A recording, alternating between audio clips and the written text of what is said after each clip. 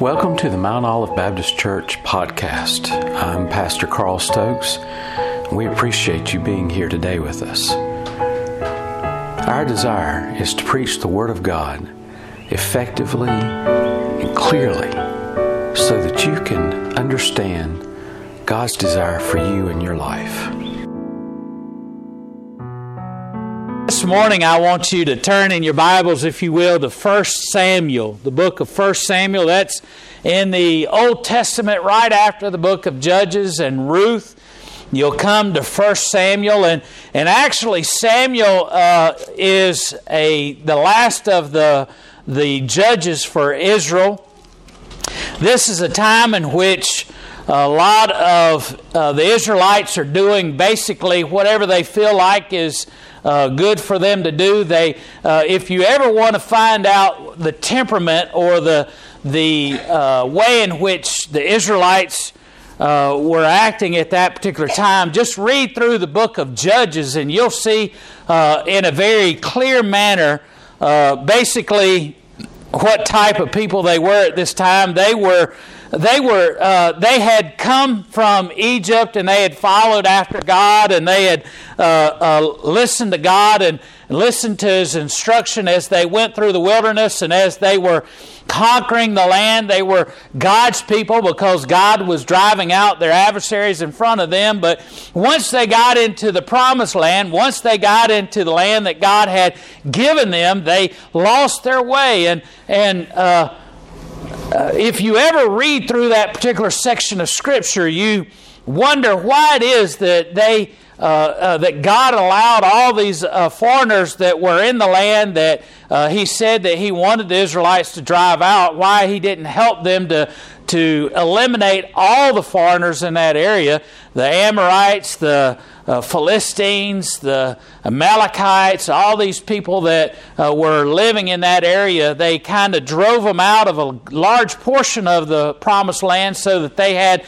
land for their people, but God allowed some of them to stay behind, and it's noted in that particular section of Scripture that God left them behind to prove what kind of people they were. And boy, during the book of Judges, you could clearly see that the Israelites were not living up to what God had desired for them to. They were allowing themselves to intermarry with foreigners. They were allowing themselves, which was to us is not a big deal.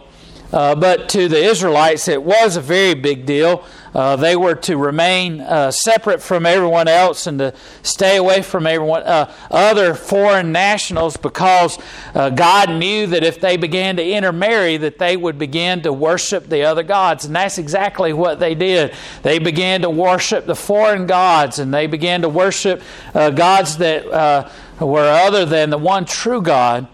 And as a result of that, God's judgment came upon them. God drove them into the hands of so many of their enemies around them. They were taken into exile. They went through a very difficult time, and that's why they needed the judges to begin with, so that they could have peace, and so that someone could come and restore the right way of living, of worshiping God, of getting rid of the influence of all these other people around them. In this particular time of Samuel, we see that the Philistines have risen to dominance.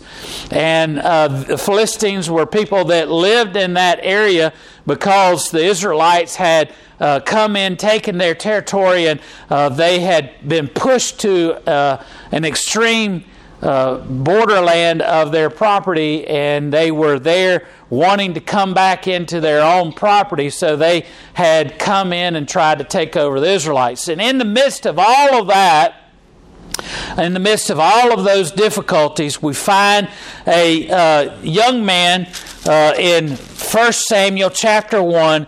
He says there was a certain man that his name was, he was of Ephraim, and his name was Elkanah. He was the son of Jehoram, and he was the son of Elihu, and he was the son of Tohu, and he was the son of Zuph, and he was an Ephraimite. And he had 2 wives, and the names of one of those wives was Hannah, and the name of the other was Peninnah. And Peninnah had children, but Hannah had no children. And so what we want to look at today is the role of women in Scripture and the role of motherhood. And we want to look at this example of Hannah as an example of how to be a godly mother. How does a woman who is in a situation where she shares her husband with another woman be a godly woman in this situation? You might say, well, how in the world is it that we have a woman that is in a polygamous relationship really demonstrate a godly lifestyle and a godly motherhood if she's in that relationship? If you look into that situation a little bit, you'll find out that Peninnah has children, but Hannah doesn't have children. Hannah is without children. She's barren. And what most likely happened is not specifically stated, but it is in a roundabout way, that Hannah is the first wife. And she is the first wife of Elkanah, and she has no children, and she is barren, and she's without child.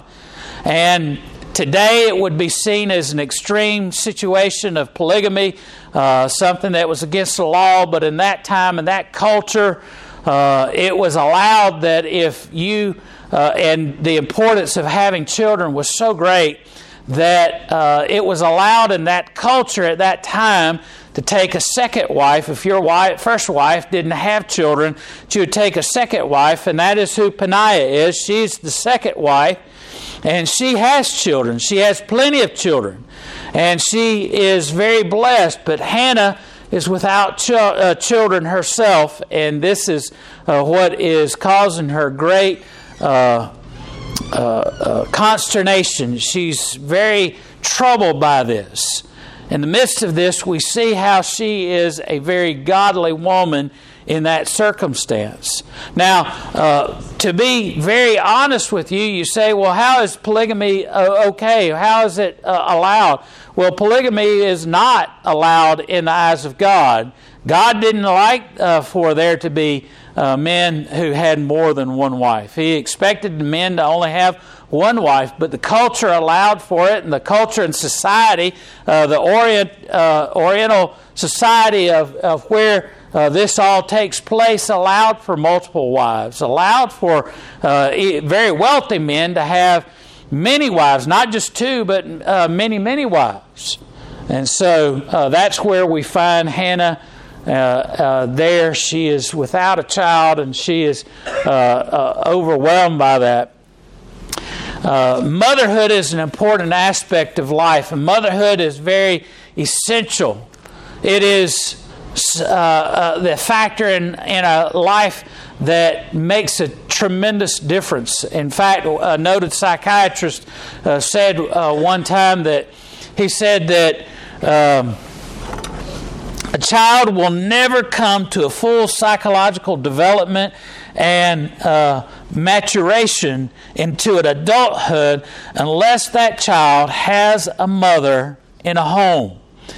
Now, studies have proven that that is very rare in today's society, in which, in fact, a survey was done some years ago that only 7% of American homes has a traditional home in which there has a father that is the breadwinner and a mother that stays home and takes care of the children. And her responsibility is not to go out and earn money and support the family in that way, but to support the family with the very difficult task of being a mother and to work within the home. And for many in today's society, that is looked down upon, for a woman to stay home and to take care of the children, for the woman to see as her number one priority to take care of the children that God has blessed her with. And unfortunately, we have a society that's so fixated on things and fixated on money and fixated on possessions that we see homes that are disrupted because both parents go out and work and both parents go out and try and make a living. It's not. This is something that used to be very much the norm back in the 40s and the 30s and the 50s, where the husband stayed at home. The husband went out and worked and earned a living, and the family made a livelihood off of what the husband made, and the wife stayed at home. The mother stayed at home and cared for the children. If you look at old TV shows and things like that, like Father Knows Best and Leave It to Beaver and all those things, all those old shows, you see that kind of lifestyle in which the mother stays at home, takes care of the children, ensures the children are raised in the proper manner, and works very hard in the home. And the husband's the one that goes out and earns a livelihood for the family. But nowadays that's seen as old-fashioned. That's seen as not promoting women's liberation. It's seen as not being enlightened. And so therefore we have homes in which children are left to themselves to raise themselves after school is over and after they come home. Many children are staying at home. In fact, many young people are no longer willing to commit to a life of, when they get married, of saying that it's forever.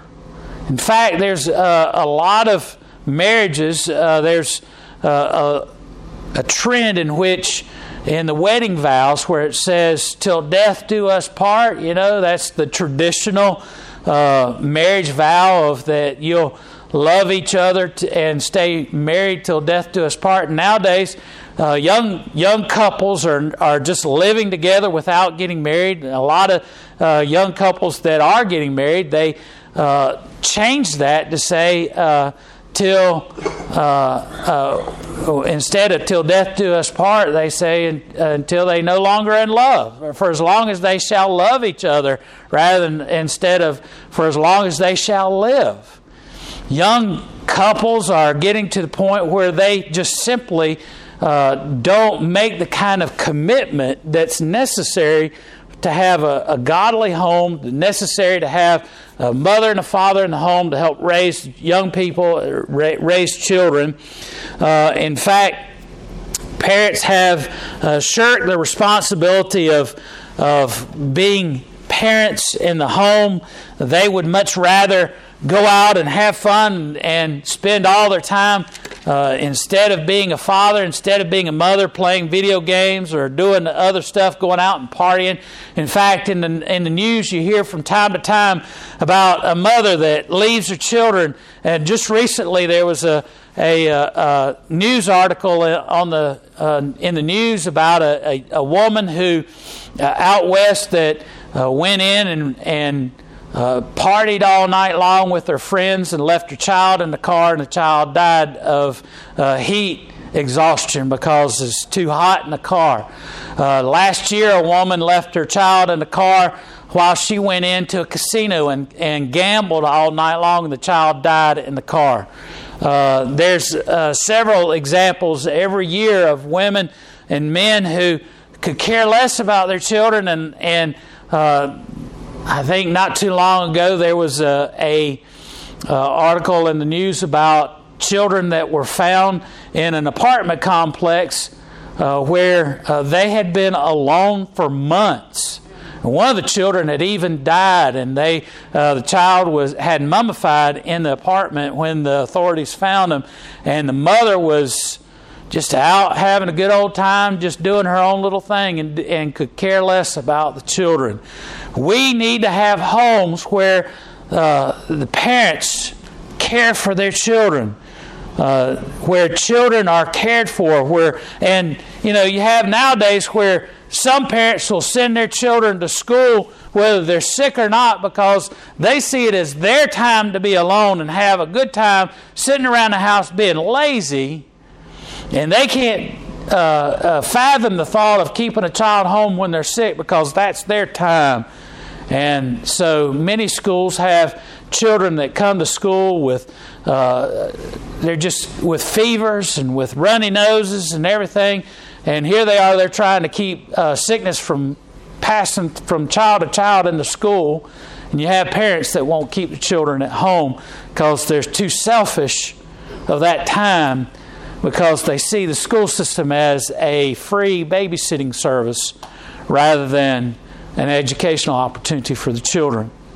So what we need are parents that care about their children. We need parents that are concerned about their children. We need godly mothers and fathers. Today we're focused on mothers, and so we'll think about that. But think about this. 1 out of 12 children in American society is abused. 1 out of 12 children.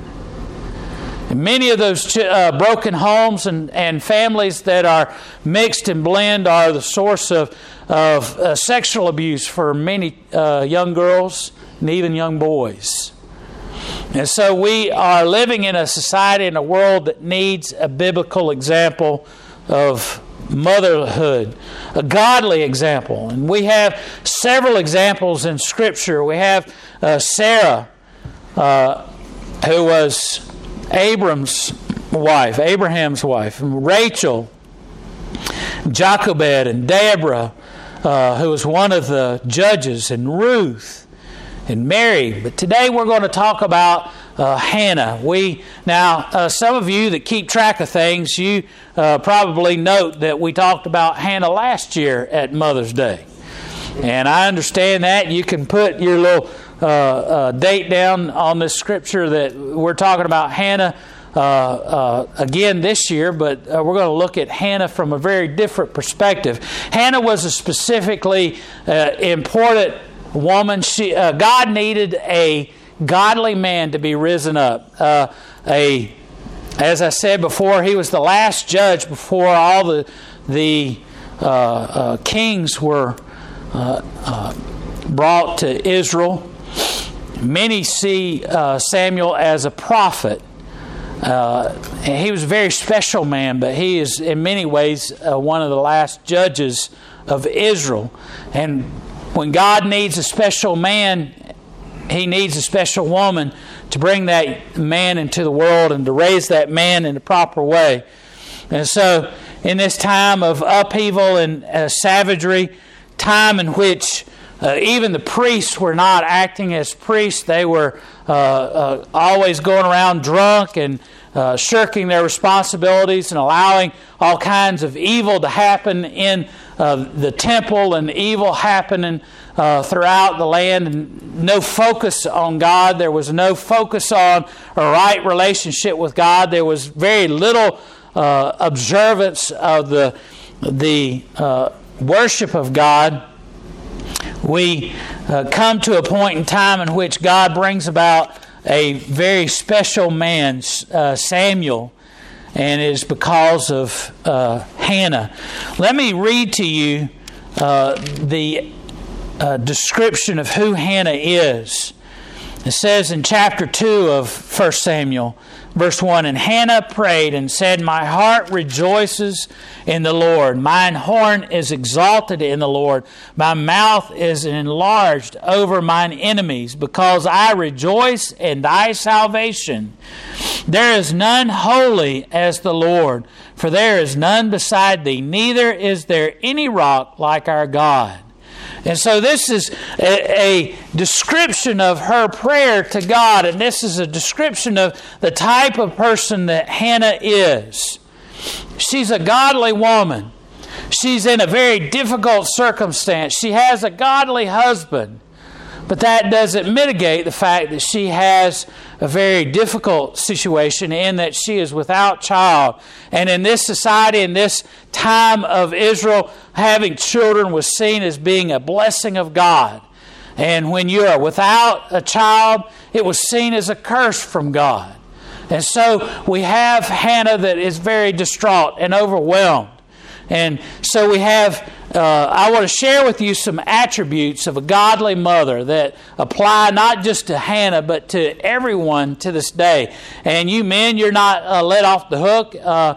This is attributes of just having a godly home. And if you want to be a godly father, as we talk about godly mothers today, this is the time to take note and to be aware of this. First of all, we see that there was a right relationship that Hannah had with her husband. Hannah had a good relationship, a right relationship with her husband. Her husband, as I said, is Elkanah. And Elkanah was a righteous man, and she shared her worship with him. The Bible shares with us in the first chapter of 1 Samuel, chapter 1, that they would on a regular basis go to Jerusalem for worship. And as I said, this was very rare in Israel at the time because of the immorality. And it says in verse 3 of chapter 1, "And this man went up out of his city yearly to worship and to sacrifice unto the Lord of hosts in Shiloh." And so he went up with his family to the place of worship yearly. Now you say, well, yearly, that's not very often, but this is the prescribed worship that's found in Exodus chapter 23, that all Israelites are to go to the place where the altar of God is and to worship, to make a sacrifice for atonement each year. And that's what this is referring to, is saying basically that Elkanah was a righteous man, that he was a man that worshiped God as he was supposed to. And he not only worshiped God himself, he took his family. He took his wives with him. He took Hannah and Penuel with him, and he went up to worship. And at that time, after they made the sacrifice, they would have a feast, and they would spend time in worship of God, and he had a right relationship in worship. And she shared in his spiritual strength, and she shared in his desire to worship God. She made a habit of going and praying while everyone else was in there celebrating and worship and having a good time. She would take time herself to go and to pray, as is mentioned later on, and when she went in and she would pray to God. She had great grace in sharing her love with her husband. She shared in her worship. And having a right relationship with her husband meant more than just simply sharing in their religious faith, but it meant a physical and emotional love for her husband. And this was very difficult for her because she had to share her husband with another woman. And she was seen as loved by her husband. He loved her and gave her a right portion, which basically meant that she got basically a double portion than Penuel and her sons. He loved her. He cared for her. He even said, "What's the matter? I treat you better than any sons could ever treat you." But she still wanted to have a son. She still wanted to have a child, to bless her husband, to be seen as blessed of God. Second of all, she had a right heavenly relationship. She went regularly to petition God for a child. She went regularly to go before God, and we see that when in chapter 1 where it talks about how she would go and her soul had bitterness because of the fact that she was weeping sorely before God. In verse 10, so Hannah rose up in verse 9 of chapter 1 after they had eaten in Shiloh and after they had drunk. Now Eli was the priest that sat upon the seat by the post of the temple of the Lord, and she was in bitterness of soul and prayed unto the Lord and wept sorely. Now this doesn't mean that she was angry with God or she was bitter towards God, but rather it meant that her soul was upset because of the fact that she didn't have a child. In verse 11, and she vowed a vow and said, O Lord of hosts, if thou wilt indeed look on the affections of thine handmaid, and remember me, and not forget thine handmaid, but will give unto thee thine handmaid a man-child, then I will give him unto the Lord all the days of his life, and there shall be no razor come upon his head. And it came pass, as she continued to pray before the Lord, that Eli marked her mouth, how Hannah, she spake in her heart, and only her lips moved, but her voice was not heard. Therefore Eli thought that she had been drunken. And Eli said unto her, How long wilt thou be drunk? Put away thine wine from thee. And Hannah answered and said, No, my Lord, I am a woman of sorrowful spirit, and I have drunk neither wine nor strong drink, but have poured out my soul before the Lord. So she is saying to Eli, the priest there, who is in the temple, he admonishes her because he thinks that she's drunk, because she is such in passion and prayer that her lips are moving, but she is praying within her heart, and he thinks that she is drunk. And she says, No, I am just pouring out my heart to God for a child. And she has a righteous relationship with God. She is overwhelmed with a desire, and she makes her petition known to God. She allows God to be aware of her desire within her heart. She lays it before God. She even makes a vow that she will give her son over to God if he would just grant her the privilege of having a child. And what it talks about when it says no razor will touch his head, basically she's saying that from birth that he'll be a Nazarite. This was a separate sect of people that were separate unto God for godly service.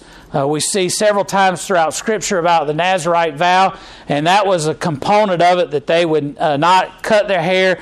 Another component was that they would not drink wine, and they would not get drunk and things like that. And so she has a passion for a child. She's willing to commit that child to God. She was a woman of prayer, and she was a woman of purity. She says, I've not drunken any strong drink. I've not drunk any wine. I'm not involved in any of that. And she was also a woman of patience. She was patiently waiting for God to move in her life. And God reveals to her that she will have a child. And she had a right, thirdly, she had a right relationship in the home. She dedicated her child, verse 21. When the child was born, later on in chapter 2, Elkanah and his wives are supposed to go to worship God once again. It's that time of year again, and Hannah says to her husband, No, I'm going to stay here with my child till he's weaned. I'm going to stay here and care for him while you go and worship. Her number one commitment was to stay there with the child.